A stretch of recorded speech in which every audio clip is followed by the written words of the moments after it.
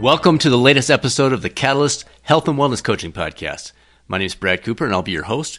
And today I'm holding here in front of me a book by Brad Stulberg and Steve Magnus titled Peak Performance. You're going to love the subtitle because it is so perfect for us as health and wellness coaches.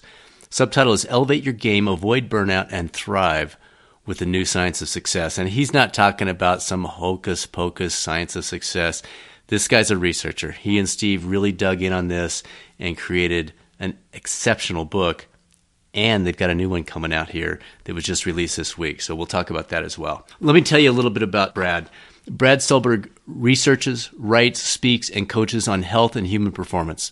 His coaching practice includes working with athletes, entrepreneurs, and executives on their mental skills and overall well-being. So again, perfect for us today.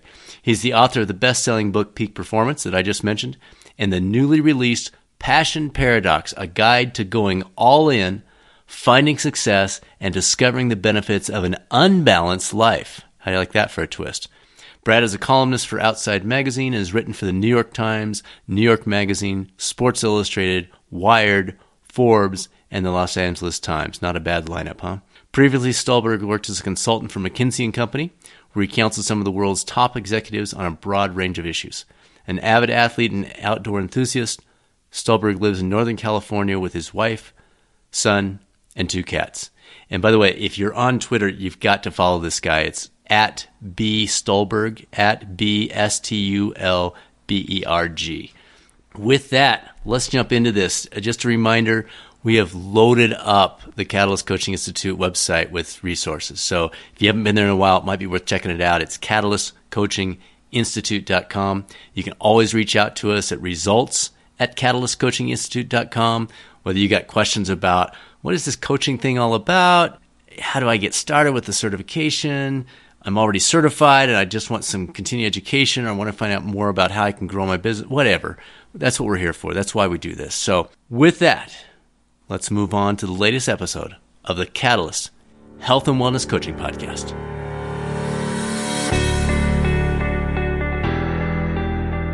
All right, Brad. Well, thanks for joining us. Super excited about this. Loved your book. And now I'm so excited to get your new one.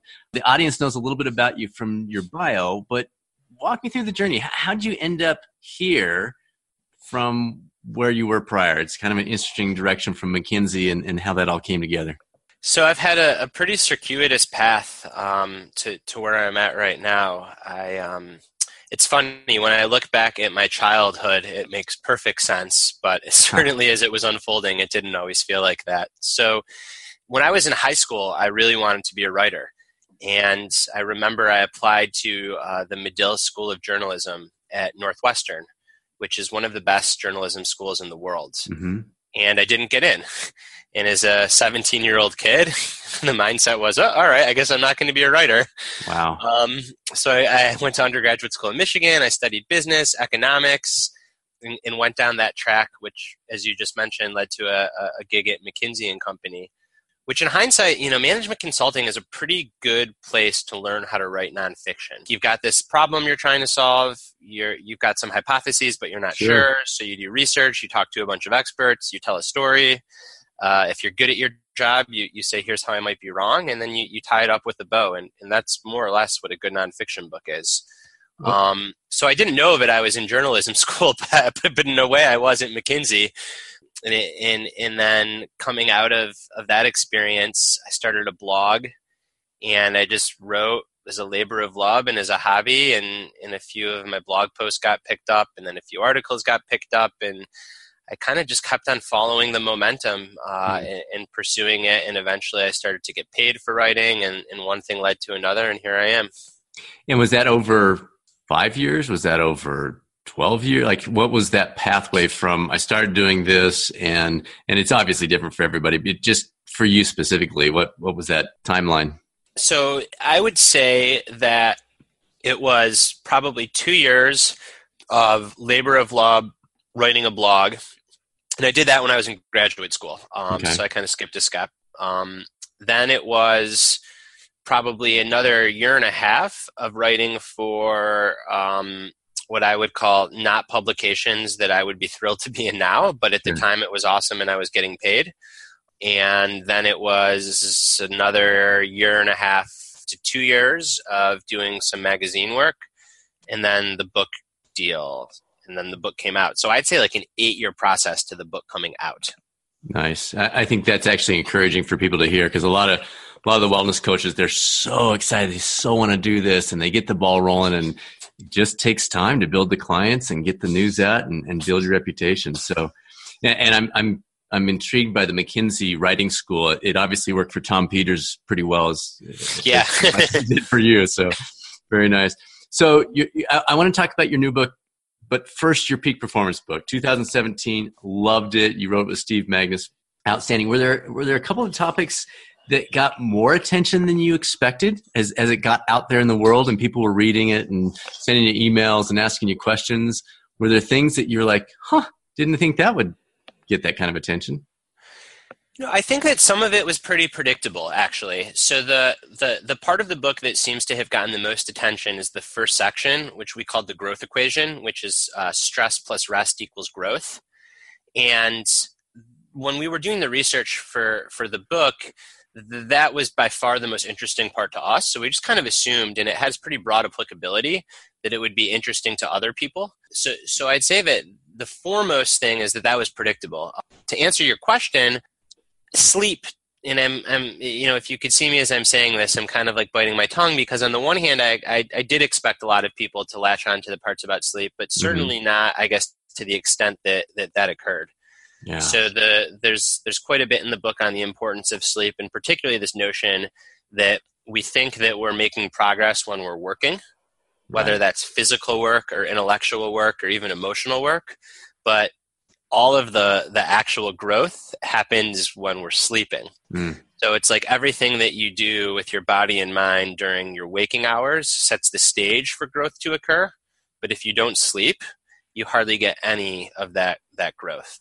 And that was interesting. I mean, I knew that sleep was important, but I guess during the research and reporting on the book, I really learned from a scientific angle that the brain really does just connect all the dots and filter information and forge new connections when you're sleeping.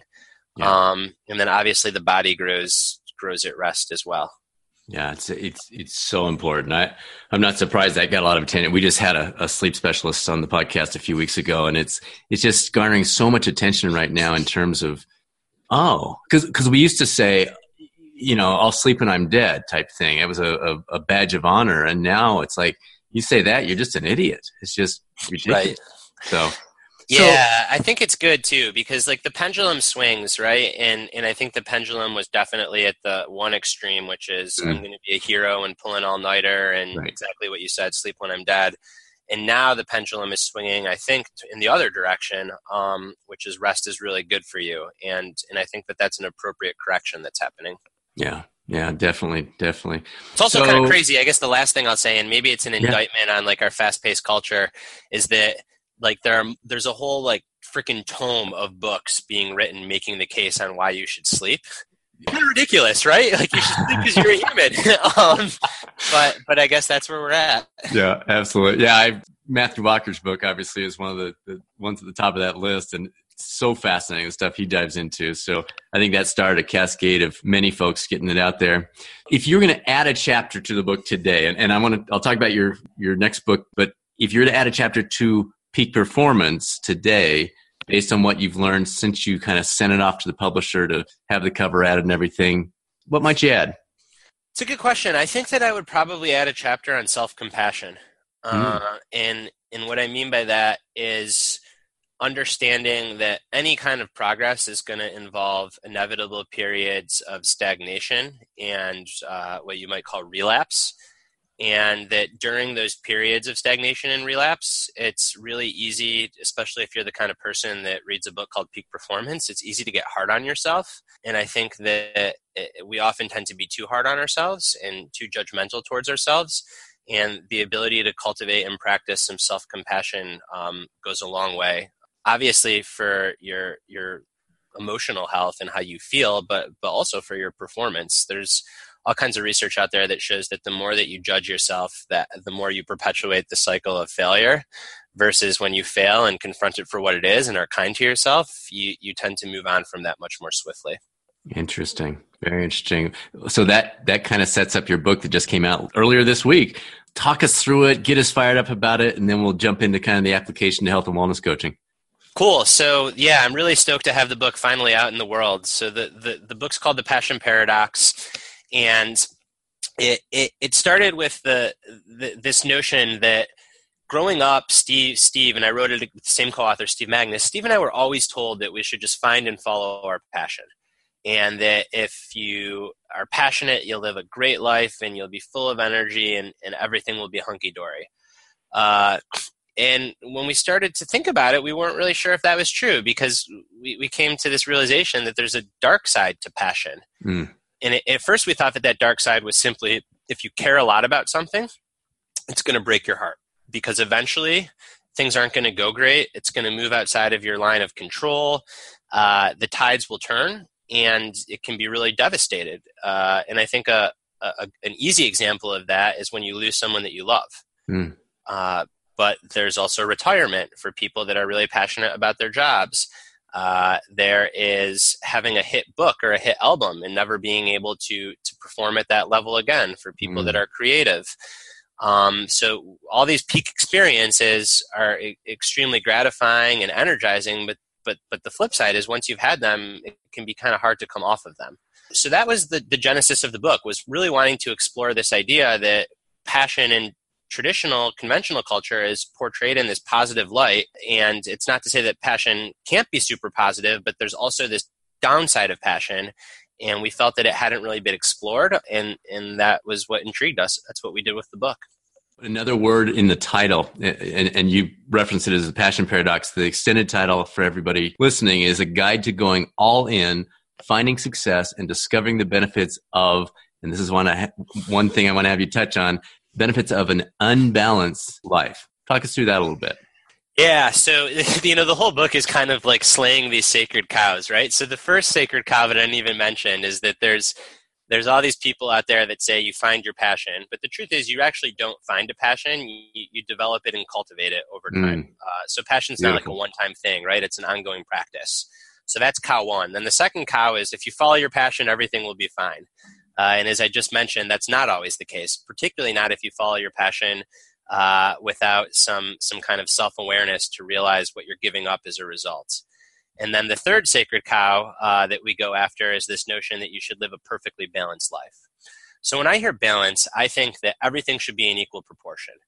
I should wake up, exercise, make a healthy breakfast, go to work from 9 to 5, pick up my kids from school, spend time with my family, call some friends, have a drink, watch a TV show, and go to sleep. And do that over and over and over. That sounds awful. Well, it's two things. I think it sounds awful because it's Groundhog Day, right? And you're going through the motions. Exactly. And if you were to do it in any way where you weren't going through the motions, it's impossible. Right. And I think then you get two outcomes. People either go through the motions or they hold themselves to this bar that they're constantly failing at because it's impossible. So a big part of passion and living a life that's full of passion and the good kind of passion is letting go of this idea of balance and instead giving yourself permission to go all in on the things that you care about. So long, and this is so important, so long as that going all in and the passion is married with discipline and self-awareness to understand what you're giving up as a result and to be able to evaluate those trade-offs with somewhat clear eyes. Beautiful. And that's really, really hard to do. It's so easy to just let the inertia and get swept up in the thing that you're currently passionate about and forget about everything else. And that can be fine for periods of time, but if you don't have the ability to evaluate the trade-offs, then you set yourself up for the potential of having some regret. And over the course of a lifetime, you often end up really well balanced. There are periods of intense work, there are periods of intense love, there are periods of rest and stress. And, if you look over, like I said, if you look over a lifetime, the end result might be a very balanced life, but any given week, any given day, even any given month is often not balanced, and that's okay. Love it. Suzanne always talks about the phases of life. It's not, you're never going for balance. You're going for And again, what you talked about, don't blow up the other things. Go all in, but don't blow up your marriage in the process. Go all in, but don't become an alcoholic in the process. So it's that. Yeah, I love it. I can hardly wait to read it. And the self-awareness part is so important. So, there's going all in, whether you're training to be an Olympian or you're starting a business or you're falling in love like this, or you're a new parent. Like there are so many examples, right? It's not just in business. It's not just in sport. It's really across the board. The times when most people feel most alive are times when they're going all in on something. Oh yeah, absolutely. So this notion that we should strive for balance doesn't make sense. Right.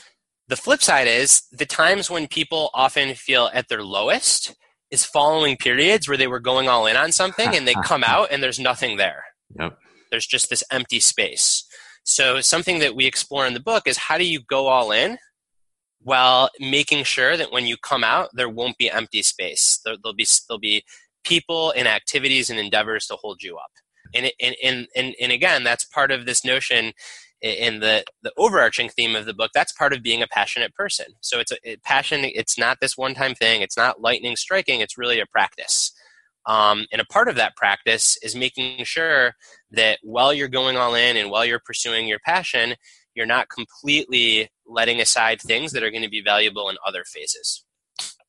Very well said. Love it. Love it. So let's talk health and wellness coaches now. They're working with clients across a variety of areas. So it might be, stress, sleep, eating well, exercise, the whole gamut, kind of the broader look at life. From your research, any recommendations you'd pass along to them as they're working with these clients that they should keep on their radar screen? So I think the first is this notion of this conversation around balance, and that depending on how you define it, that pursuing it and holding that up as the outcome to strive for might be doing more harm than good. Because so many people hear balance, right? There are programs for work-life balance. Most major corporations have it. And again, I think that it often just sets you up for disappointment or sets you up to go through the motions. Mm-hmm. So I think having a conversation about balance, but at the same time, not just giving clients the permission to go all in with reckless abandon and disregard your family and disregard your health to pursue your career or whatever it may be. But to realize that if you're going to really push hard in this direction, just maybe once a week even evaluate what's happening in the other areas of your life and make sure that there's some ebb and flow that's still happening. Sleep, as we mentioned, that's just a huge thing. Whether the more I learn about sleep and the more I experience with a new kid in my own life what happens when I don't get good sleep, I think that sleep is just as important if you're trying to win the Olympics and the 400 is if you're trying to write a book, as if you're trying to be a decent middle manager. Sleep is the number one thing underlying all that. And it's often the first thing to go because people think that, like you said, you're sacrificing productivity if you're not sleeping, when in fact it's the opposite. Sleep is so freaking productive. So I think that's a really important thing. Same thing with nutrition. And again, we often think of this just for athletes, but that's another theme that holds true across the board. And as I go through this list, this is definitely a theme in my thinking and in my writing as well, is that I think that there's so much focus on the last 1% and the nuance of performance that we have a tendency to overlook the basics. Oh, absolutely. So if I was working with a new client, that client might want to know about, the latest productivity hack that they heard on some self-help podcast, or a Kaizen method for eliminating waste, or the latest gadget that they're going to measure their heart rate variability on. And all those things can be useful, but I think of all that stuff as the penthouse. And there's no point of working on a penthouse unless you have a super solid foundation. And in that foundation, I put nutrition, sleep, community and support. So working with a coach is great, but is there other community and support? And then just this broader notion of bringing cultivating passion and bringing it to what you do, but then marrying it with self-awareness. And very, very rarely will I meet someone that has mastered those four things. I certainly have it. I spend very little, if no time, working on that marginal stuff because in my life, there's always one of those major things that could be better. So I start there.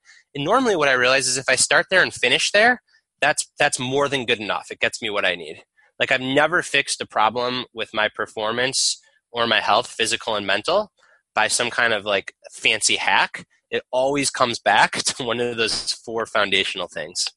Perfect. So well said. So now let's turn the mirror on you. What, with your research, how's that influenced your life? You touched on it there that you're going back to those 4 things.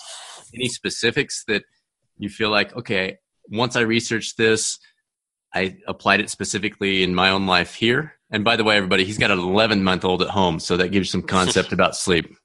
Yeah. So the sleep thing is, it is what it is. My son Theo is sleeping through the night a lot more now than when he was 6 months. So things have definitely progressed in the right direction.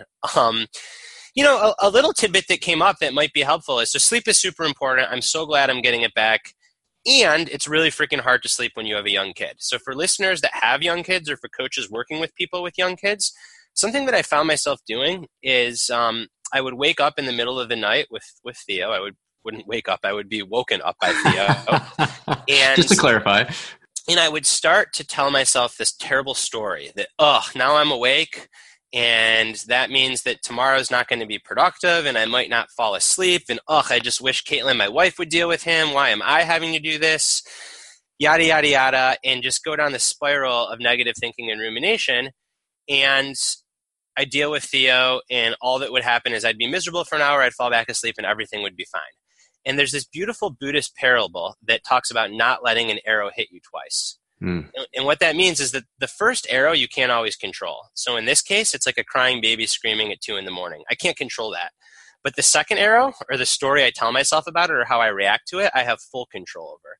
So something that I've found so helpful is just releasing from all of that dumb storytelling. And when I'm woken up in the middle of the night, just reminding myself, like, this is what's happening right now. And if I have to say that to myself 10 times, that's fine. So this is what's happening right now. I'm going to deal with what's happening, show love to my kid, and go back to sleep. And tomorrow might suck, but it might not suck. And I found that my beating myself up and worrying about the fact that I was up in the middle of the night was often worse than being up in the middle of the night. There's so many people listening to this that are saying, oh my gosh, that's exactly what I've got to do. Excellent. Love it. And it's hard to hold all this at the same time, because that doesn't give you permission to just like go with the whims and never sleep. So it's like, it's how do you have the flexibility to, on the one hand, do everything that you can to sleep more and sleep better, but on the other hand, when it's the middle of the night and you're not sleeping, the worst thing that you can do is start berating, judging yourself, and telling these terrible stories about the fact that you're not sleeping.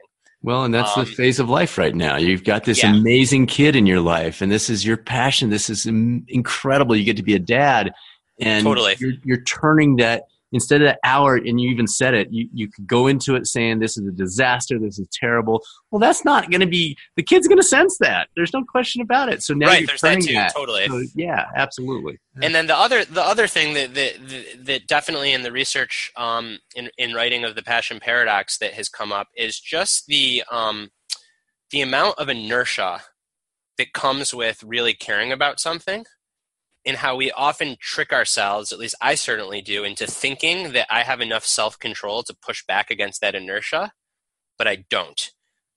So that might sound esoteric. A practical example: I love my work. I love writing. I love sharing ideas. There are times when I feel like I cannot turn it off. So I finish up a writing day, and even though I'm supposed to be physically at dinner, and I am physically at dinner with my wife and kid, my mind is in a completely other universe, right? It's thinking about a book that I'm working on. It's thinking about an article, the marketing plan, the podcast I got to record, all this stuff. What I found is that I can't, my self-control won't work. I can't just tell myself, stop thinking about this. Like if you close your eyes and, there's that old thing that if you close your eyes and try not to think of a white panda, all you'll think about is the white panda. Right. So in this case, telling myself, oh, don't think about work, just be present, didn't work. What I found really helpful is just tweaking the environment to make it more conducive to being present with my family. And for me, that means that my phone is turned off and in another room, because just the mere sight of my phone is like a reminder of work. Oh, yeah. And I moved all of my books and my computer and everything that's associated with my writing into a room that I am not in at night. And when people leave their office, I work from home, so it's a little bit harder. But when people leave their office, you get some of this naturally. But really getting rid of all the visual cues and triggers that kind of set off the work neural circuit in my brain has been helpful. And then the other thing that's been really helpful is a meditation practice, because that has been so fruitful in allowing me to realize when my mind is off somewhere else, become aware of it that's happening, not judge myself, just say, oh, interesting, like this is happening right now, and then bring it back to the present. In doing that over and over and over and over again, just repetition strengthens that muscle. And what I found in myself is it's not that my mind doesn't go off to other things when I would like to be present for my family any less than it used to. It's just that now when that happens, I become aware of it more quickly and am able to refocus on what's in front of me more quickly. It's normal. Like, that's part of the book. If you care about something and you're passionate, like, of course you're going to be thinking about it. Like, what a great gift that I enjoy my job and I think about it often and I enjoy thinking about it. So there's nothing wrong with that. And if you're in a stressful situation at work, like, of course you're going to think about that. That's how our mind-body system is set up. So again, like, the goal isn't to not bring that stuff home, but it's to be aware of when it's taking mind space and be able to note it and say, oh, like, interesting, there I am thinking about work again. And just that simple act of noting has a very powerful mechanism of them bringing you back to what's in front of you. So in my case, that's my family at night. Very nice. Very nice. Coming back to your first book, the pillars of that book were growth, priming, and purpose. Can you bring that into the wellness coaching world a little bit and talk through maybe how the coaches could use those concepts in their coaching? Yeah, for sure. So the growth equation I mentioned earlier in the conversation real briefly is this notion that stress plus rest equals growth. Mm-hmm. So in physical endeavors, it's really simple. You pick up a 15-pound weight, you curl it, you rest after, your muscle gets stronger, eventually you pick up a 20-pound weight. You repeat the process over and over again. If you pick up way too heavy of a weight, you're liable to injure yourself. It's too much stress. If you pick up way too light of a weight, nothing's going to happen. You could sit there and weight lift all day. If you're only holding a 1-pound weight, you won't get any growth.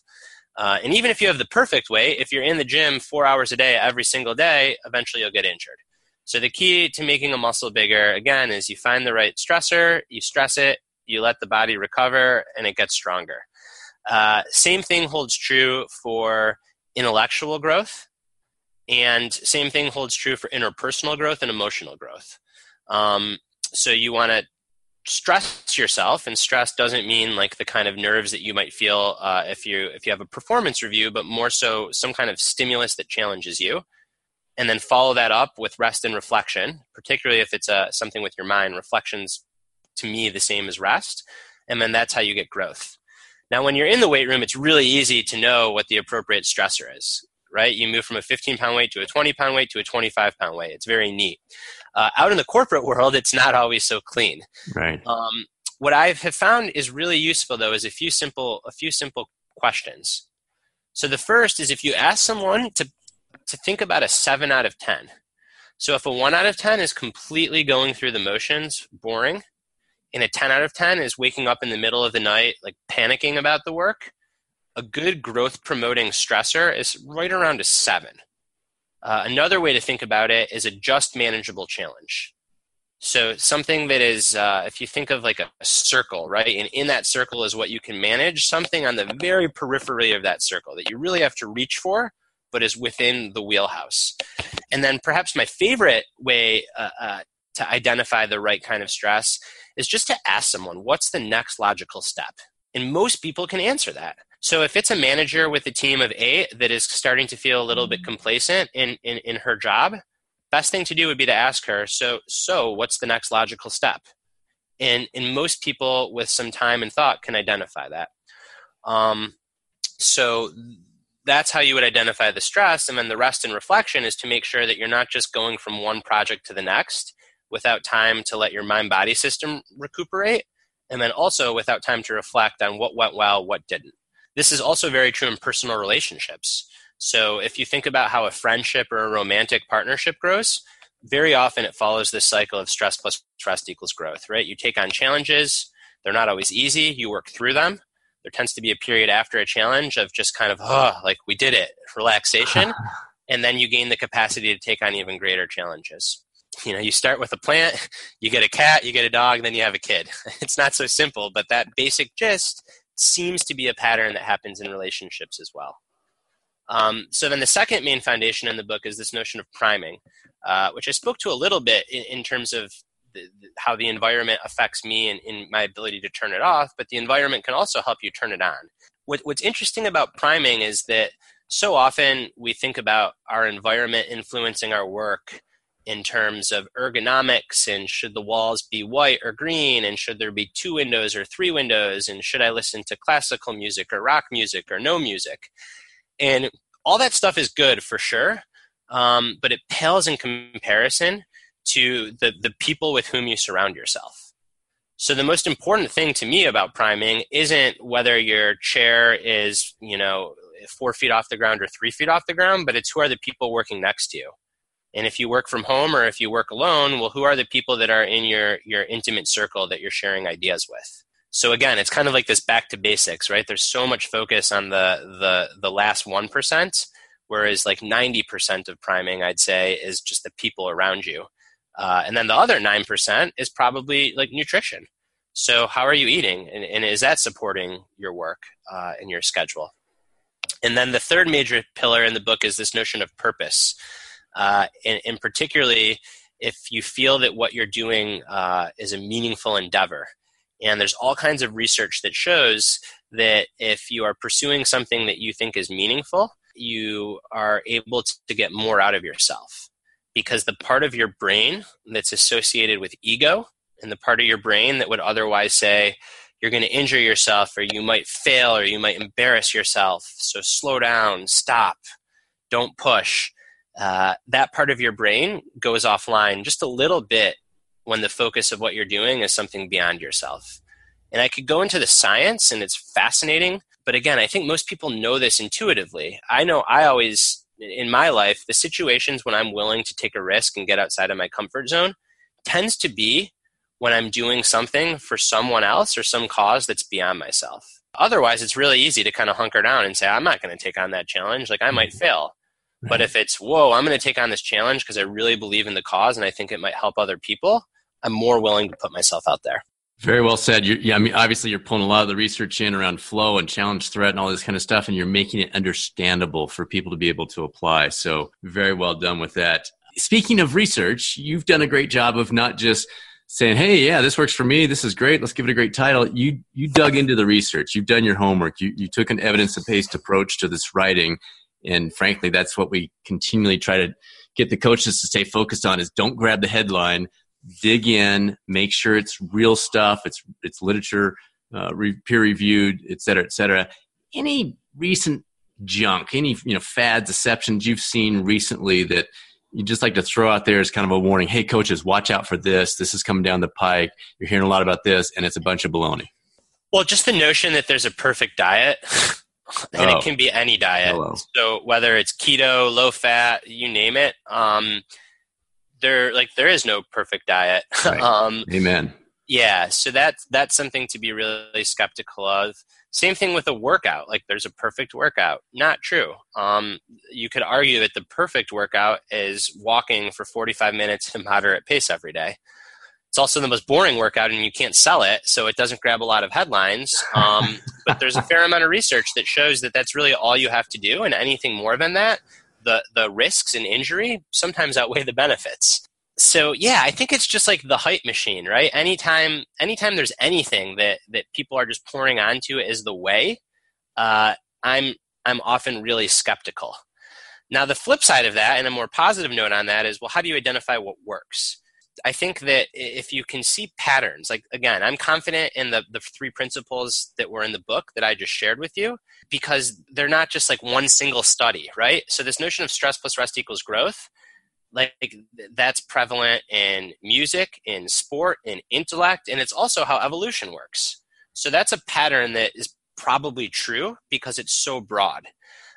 Same thing with priming and purpose. There's evidence from different fields of academia and then from different fields of practice. So I guess when I'm thinking about things that work, I tend to look at the broad patterns and then really go there and not worry about the latest study with 9 people that shows that if you wear this magnetic bracelet as you're falling asleep, you're going to sleep better. That may be the case, but if there's stuff with hundreds of years of history and support, I'm more apt to go there. Same thing with this notion of passion. Like all this new kind of self-helpy stuff about find and follow your passion, it has only been there for the last 30 years. If you look over deep history, everything from Greek philosophy to Judeo-Christianity to Buddhism to more modern cognitive behavioral science and acceptance commitment therapy, so therapies for depression, anxiety, living a good life, they are all saying the same thing, which is, whoa, like before we just recklessly pursue our passion, let's think about what that means and let's be thoughtful. So I guess it's a way of saying that instead of just going for the new thing is exciting and it's bright and shiny, right, and dopamine lights up, so we want to pursue it. But there are patterns that have been around for millennia, and those patterns are not any less true today than they were then. The application of them might be a little bit different in today's world, but it's those patterns that tend to get the most bang for their buck. But it's tough. I mean, like, I get it. It's tough. It's tough as a coach because people want the new exciting thing. It's tough as a writer because people want the new and exciting thing. You can only make the basics so sexy.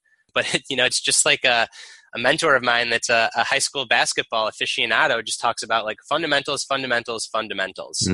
And I think that we're all kind of high school basketball players out there, right? Like if we can just nail the fundamentals, everything else falls into place. Well, based on the sales of Hoosiers still, whatever, 30 years later, I think you're on to something there, buddy. And again, like I mentioned earlier, I think of a lot of these ideas in the wellness spaces, there's a pendulum that swings. And I hope, and I don't want to say that I think this is happening, but I hope it's happening, that the pendulum has swung so far in the direction of hacks and like the 4-hour body and the 4-hour work week that people are getting sick of that. And now it's going to start to swing back to the fundamentals. Well, we're trying. Coach, I know it, right? Good stuff. Good stuff. Thanks for reinforcing that. So we and you've done a good job of this already. So you may say, you know what, I think that's all I've got. But we love giving listeners a chance to get to know the guests on a personal level. You talked about what you're doing with your son at night and the kind of mindset shift that you've had. Any other areas in the broader health and wellness that, it's kind of a struggle? This is what you're working through. This is a journey you're in that you wouldn't mind sharing with them? I could go on for days. So technology hygiene, it's not just a nighttime thing. It's a 24/7 challenge for me.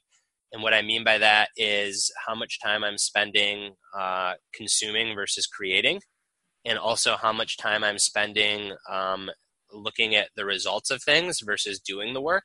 Wow. So as a writer, I spend a lot of time on Twitter. That's a place where I can share my ideas and build my platform and connect with readers. I spend more time than I'd like thinking about Twitter. And if I'm being totally honest, more time than I'd like looking at how many retweets and how many likes my stuff got. I've gotten a lot better at that. But to be honest, like 3 minutes spent on that is probably 2.5 minutes too much. And I'm by no means at even 3 minutes yet. So that's definitely an area that I'm working on. And I think being able to release from routine is something that's challenging for me. Routine is super useful. It's super helpful. There's all kinds of evidence behind the power of routine. And before I had a kid, it was fairly easy to have clean routine and have control over that routine. And with a kid, that often is not the case. And it was kind of jarring for me at first. So now I'm really working on, again, how do I not just throw routine by the wayside? So how do I strive to create good routine and good boundaries that allow me to feel well and work well? But at the same time, how can I not freak out and be a little bit more easily adaptable? So that's a big thing. It's almost like this paradox of, I know that routine works. I counsel everyone that I write to and everyone that I coach to develop good routines. And yet, once the routine is blown up, then it's blown up, and that's okay. And how do I hold both those things at once? That's an ongoing challenge for me. I could go on and on and on. Nutrition I do a pretty good job with. Part of that is I think that I tend to eat pretty boring throughout the day, and then dinner is more fun. So I'm big on smoothies and like just throwing spinach and kale and like a good plant-based protein powder in there and berries. So I do a pretty good job of making sure I'm getting good nutrients. But it's pretty automatic. Like I'll have the same smoothie every day. I'll have the same bowl of oatmeal every day. And then dinner is more fun and there's cooking involved and all that. And again, it's like you can cut all, there's no right way, because someone could say, oh, like you should be cooking all your meals and eating whole foods and not grinding them in a smoothie. And that's a valid argument. But for me, kind of automating what I eat helps me make good choices throughout the day. And then exercise is something that I've been pretty good about. I've grown up an athlete, and if I don't exercise, I just don't function well. It's just not you. Yeah, so it's I say that exercise is part of my job, but I like what you said. It's not you. Like it's really part of me. So that's been something that that's been good. I guess a challenge there is I'm 32 now. So depending on who's listening, I'm either really young or I'm a little bit older. But for me, I'm a little bit older, and I can't do the same things that I did when I was 25, and I can't recover as fast. So being okay with shifting from exercising for performance to exercising for health and wellness, I'm pretty proud of myself because I think I'm doing a good job. But every once in a while, like the idea of, oh, I'm going to go for an hour walk today, and that's going to be my quote unquote workout. Sometimes that still kind of rubs up against me the wrong way, but I'm becoming more and more at peace with that. We could have a very long conversation on that one. Yeah, I love everything you're saying. Like the way you summarize that in the consuming versus creating, like that is so memorable. I don't know if that's one of the bullet points in your book, but you hear that and you go, oh yeah, I get that. Or measuring versus doing. We all do that, and it's so succinct when you share that. So I love that. The smoothie and the lunch stuff, I'm a carbon copy of there. I like to call it purposeful automation. It's just taking the things that are a given. Hey, start off with a smoothie, have a salad with a protein source at lunch, and then if dinner's a little bit off, you're okay. Totally. So, good stuff. Yeah, I'm glad that you mentioned that the consume, create, and the do instead of measure or analyze. That those are prevalent themes in the passion paradox, and it's worth calling out because what often happens is that people start doing something because they love the thing itself, and then over time, as they start to get good results, their love of the thing becomes a love of those good results. Right, the dopamine, right? And that's really, really hard to resist, and it can be hard to manage. So it's this notion of, right, it's an ongoing practice. I am a quote unquote expert in these things. I write about these things, and on a good day, I probably shoot 70%, and that's okay because this isn't a one-time thing. It's a practice. And believe you me, like having a book out in the world right now, I'm probably shooting 50%. I'm checking the sales rank. I'm checking Twitter, but I'm not checking it as often as I was last year or 2 years ago. So that's this notion of thinking about performance and development is an ongoing practice, I think is really liberating because you don't judge yourself as much, back to that self-compassion theme. And at the same time, like you can constantly wake up and improve at any given moment. And that's really powerful. Love it. Brad, you've been so generous with your time. Last question, just kind of allow you to throw anything in you'd like at the end here. Any words of wisdom you think about either current health and wellness coaches or those who are on the fence thinking, oh, yeah, I think I'd like to do this someday. Any tips you want to give them is kind of a going away present here. So I think that being involved in the health and wellness industry, whether you're writing, whether you're coaching, whether you're speaking, whether you're running workshops, it's a wonderful thing. You know, as I mentioned, having a purpose behind what you do that is meaningful and some sort of greater cause is a really powerful fuel. And I think that helping people work on their health and wellness is one of the few areas in the modern world where you can kind of unequivocally say, I'm doing something that is good and I'm helping someone, and that feels really good. So I think it's a super worthwhile career. I've pursued it and it's been wonderful to me. Be patient, especially if you're new. Like you were saying earlier, Brad, it takes time to develop practice. It takes time to develop a skill set. And right when you think you've developed it, you probably realize that you haven't, and that's okay. And I guess the last thing I'll say, that that piggybacks off of that is a switch that I've made, and I sound like a broken record because I've said it about passion 10 times, but just thinking of more and more things in my life as a practice. Thinking of parenting as a practice. Thinking of my writing as a practice. Because a practice means that every day is going to be a little bit different, but you keep showing up and you kind of have a North Star. But the North Star is less important than the showing up and being present for what's there and working on what needs to be worked on. And I think that for me, it's been really helpful for things that are important to me to just put that mindset around them that this is a practice.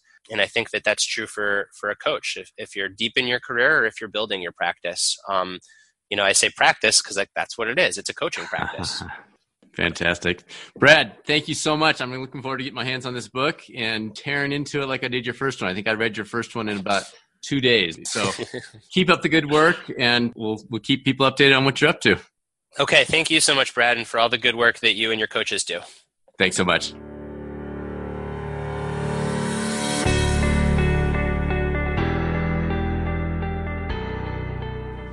I have a sneaking suspicion you've all ordered his books already, haven't you? Again, the title's Peak Performance is the one I've got sitting here on my desk, and the one that came out this week is The Passion Paradox, a guide to going all in, finding success, and discovering the benefits of an unbalanced life. I was the keynote speaker at a conference last week, and the point I tried to emphasize with the audience was this idea of our best self, which gets bantered about quite a bit in the popular press and even in coaching, begins with our better self. You see, when we're focused on becoming our best self, it can often feel out of reach. It's something that just, for our clients, for ourselves, it's just so far out there. It's like, why even try? I'll never be my best self. But my better self? Yeah, I can do that. And I like how Brad brought that concept in as he talked about flow. He didn't call it flow, but he does in his book. It's the research around the just manageable challenge that he talked about, or the next logical step. Keep those phrases in mind. As a coach, those can be phrases that you can pull out of your pocket and mention to your clients and help them really start to move into that better. On the way to best, but to get that ball rolling into better. Really appreciate Brad joining us today. Fantastic job. A couple of announcements. We do have a wellness coach certification fast track coming up in Colorado. There is always a distance learning option available. But one of the interesting things we're starting to see is a lot of folks are reaching out to us and saying, could you bring the fast track to us? We've got a bunch of employees that we want to have trained, or we've got several people here in town in our city that would like to go through the certification, and they want to do the national board certification. That's the fast track is the one that's part of that. So could you come to us? And sometimes it makes sense. So feel free to reach out to us. Results@catalystcoachinginstitute.com. You can check out the details on the upcoming certification, obviously, at the same website, catalystcoachinginstitute.com. In terms of the podcast, thanks. I'm not the tech guy. I don't understand how all the algorithms work and all that, but I'm told that every time you give it a high rating, every time you subscribe, every time you make a comment in there about something that you loved in there, that drives it up in some way. So thanks to those of you who've taken that extra step. Really appreciate it. If there are topics you'd like us to cover, we're trying to get the whole gamut. We've had a great run of interviews lately. But if there are things that you'd like to have us address, please continue to send those to us. Again, the email is results@catalystcoachinginstitute.com. We're also here anytime. If you're not ready for the certification, but you just want to talk about what is this thing all about, how does this whole thing work, just got some questions about something that we've gone through, feel free. That's what we're here for. That's why we do what we do. Until next time, let's keep on working towards that better than yesterday. Not just for ourselves, not just for our clients, not just for our families, but our communities too. Really need that right now. Make it a great day, and I look forward to speaking with you soon on the next episode of the Catalyst Health and Wellness Coaching Podcast.